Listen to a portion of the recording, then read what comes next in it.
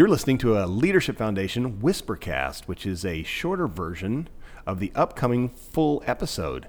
And I'm here with Dave Hillis. My name is Rick Enlow. Good to be with you, Rick. Wow. In fact, we are going to subject our listeners to a little bit of philosophic talk because I just finished, working on some philosophy books. So one of the things I wanted to tee up was the idea that we've all heard this word paradigm. Mm-hmm. Right? Absolutely. And I just found out the guy who sort of coined that phrase is a scientist his name is Thomas Kuhn, Kuhn. Well, he wrote a book called about scientific revolution, and he claims that there is no such thing as a paradigm shift. It's actually a kind of a big deal when people change outlooks or paradigms. Mm-hmm. And he cites the major example of that would be obviously when everybody thought that the Earth was the center of the universe, and we had this geocentric idea about the way things worked, and the sun was rotating around. It kind of sort of explained things because every day when the sun would come up, you think, yeah, look at it, there it goes, so I kind of get it. And of course, then Copernicus was the big guy that said, well, I don't think we really have this quite right.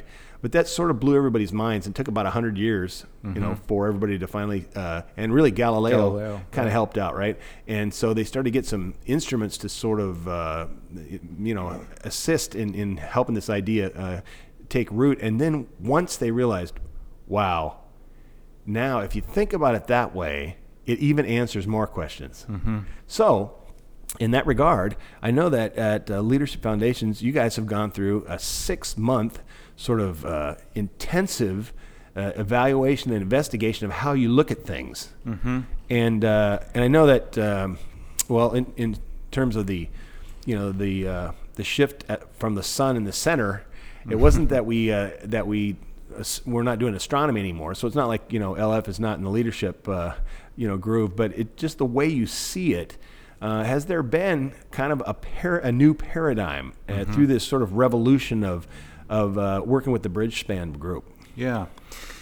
Well, the first comment I think about in terms of your citing Galileo and that affair is that I think Galileo, ended up effectively becoming, sort of burned at the stake. So I'm hoping at least if, in fact, that's what's taking place in Leadership Foundations, that doesn't happen to me. If the Bridgespan group is now recommending that we put, the worship of Apollo, over, I think there was a little Zeus Apollo thing in there, which I think you're free. Okay, you're good. Good. Yeah, I think that Rick, is an accurate description. I mean, obviously we're a organization that's trying to figure out how to do better work, but I think in its own kind of way, there has been a paradigm shift that has taken place. And interestingly enough, it came through the Bridgespan group, which we can talk more about that at some point. But I've already told people one of their gifts to us is I describe them as benevolent agnostics. Okay. And people have kind of chuckled at that, and I said, by that what I mean is that benevolent, yes, in the sense that, gracious and loving and integrous and all of that. But the agnostic part is that they essentially said, Dave, Leadership Foundations, if you don't have the data to support what it is that you are describing, it won't make the deal. And I think for a nonprofit to have that kind of driven, data-drivenness was a remarkable experience. Yeah, well, I think the feature-length podcast we're going to do that follows, we're going to start to detail some of those findings and really sort of drill down into this new perspective on who revolves around who and what revolves around what. But I found it interesting because when I first, I think I asked you, like, Bridgespan, what is that? I don't know what that means. And then you began to explain, and I thought, how curious and really kind of wonderful that Leadership Foundation, who's one of your great gifts to the city, is capacity building. And then here's this group that came and they said, you know what? I think we could help you with your capacity, and and we can build some things into what you do. So Yeah. it was almost like LF got visited by itself. Yeah, You I think know? that's right. And and to go back to the idea of the paradigm, I think that one of the things that Kuhn, and I've read just a bit about it, explains that the genius of Galileo was that, as opposed to looking at the world in the way that he hoped it would be, what actually drove him was looking at things for what they are. Yeah. And it was that took the sort of whole world and turned it upside down. Yeah. And I think oftentimes people do it just the opposite, right? They think, well, faith and all of that is really a matter of what are the things that you wish would have taken place. But it's the counterintuitive move of saying, no, first you need to start with what is. And that's really what took place with Bridgespan. We were given the gift of just week in and week out having to look at, the way things were. And it was from there then that you begin to say, you know what, this would work better. These things would actually help one another better if we made this shift. And that for us then was the sort of, paradigm move, discovering some things that were already at play in us, but either we had forgotten about it or we hadn't given it the kind of accent and emphasis, and now bringing those back into the fore and really putting some boundaries around it. I think we're on the cusp, Rick, of now living into this new reality for us in ways that were completely different than the way we had done work in the past. Yeah, and when you, I think I got this sort of twice removed. I talked to somebody who talked to you, but I said, hey, what's the big takeaway from this whole process? And they were saying, well, we're operating on the idea that we had all these different cities doing all these different things. So that was kind of the way you explained Leadership Foundation. Yeah, there's 70 cities all over the world, and all of them are unique, and all of them do different things. And now it seems like the other way, or the new, or sort of the more effective way to look at it is, wait a second, LF is just really one thing, and it has all these different expressions. Mm-hmm. And to me, that's kind of the sun, in the center, and the earth revolving around it. That answers more questions. Exactly. Yeah. Yeah. Is that even accurate? Did I get that? So accurate, and you actually said it so much better. I'm going to claim that I said it. I don't think I'm actually quite that articulate, but yeah, the idea that we've come out of this saying, instead of doing a lot of things in hopes of trying to find a way to explain it, if we had to put words on it, the paradigm shift is that exactly what you said. We do one thing, mm-hmm. but we do it in many different ways. Mm-hmm. And that is critical when you think about a network like ours that's in 79 cities around the world, and every city is different.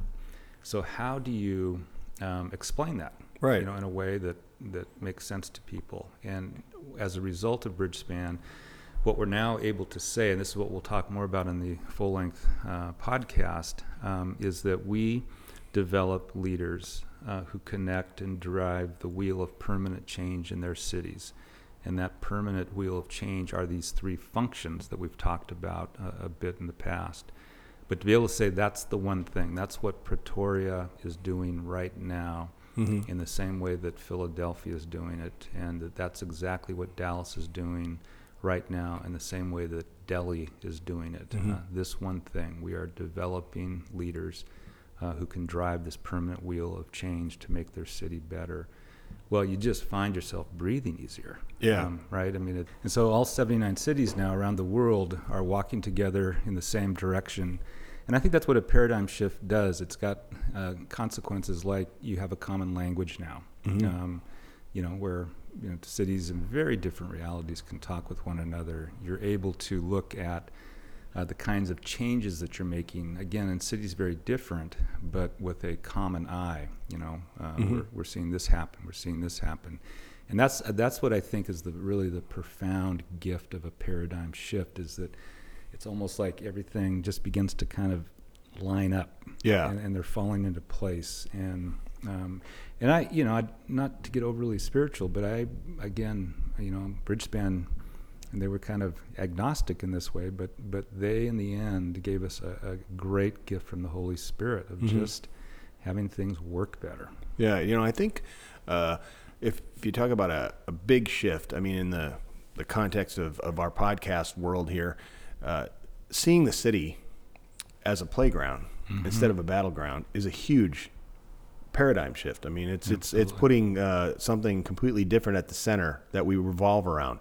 But then if you sort of take that in the book, outlines the history of that, but it's kind of like now you're starting to, look under the hood, so it's or even to use the playground image, Rick, that you started with, because I do think you're very right about that being a paradigm shift.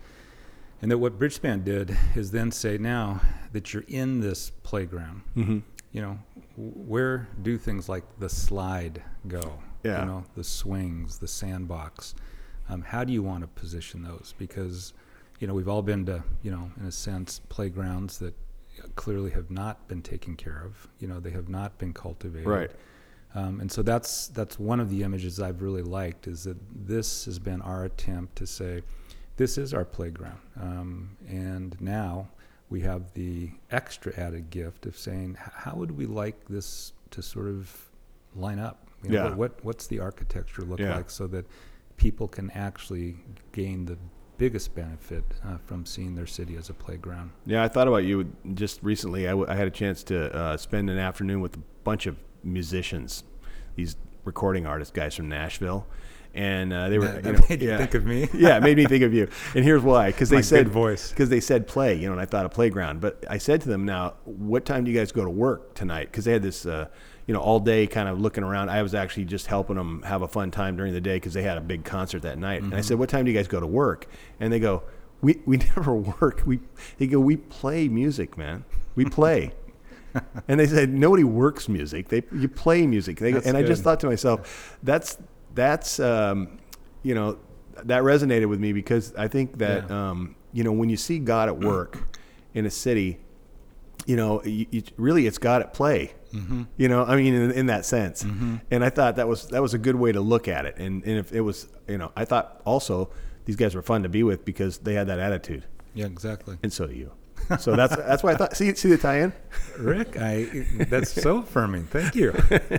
Well, why don't we we'll button this up, because we're at the point where we've kind of teed up the feature-length podcast, and so looking forward to that. And we'll talk about this Bridgespan process and some of the details of how we can now see the same exact thing happening in so many diverse locations. Wonderful. Okay. And again, if you have any input or ideas, we're at leadershipfoundations.org.